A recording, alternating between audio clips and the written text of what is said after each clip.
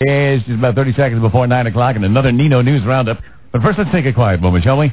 Let me bring on the Washington Gay Men's Chorus.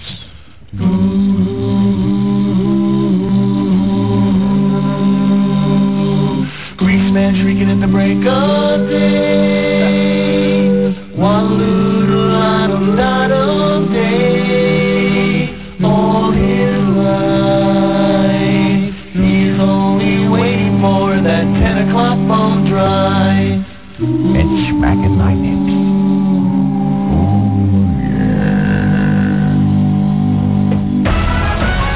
Stay tuned for the most comprehensive news report on your radio dial.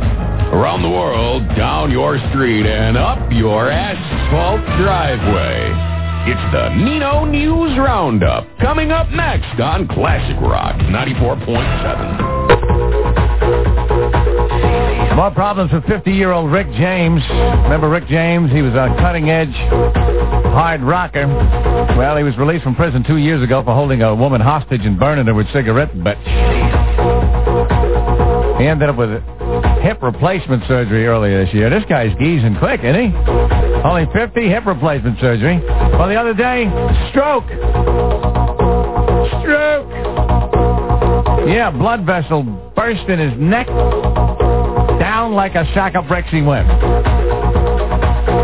His publicist says he'll be treated through medication. We're looking at a long recuperation. Oh, God. Gotta enjoy these days. You never know. A buddy of mine recently was diagnosed with terminal. Awful.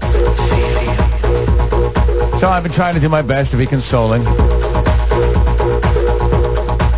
Got 6 months. I told him he should take mud baths very frequently. He said, what, to ease the pain? I said, no, to get you used to the dirt.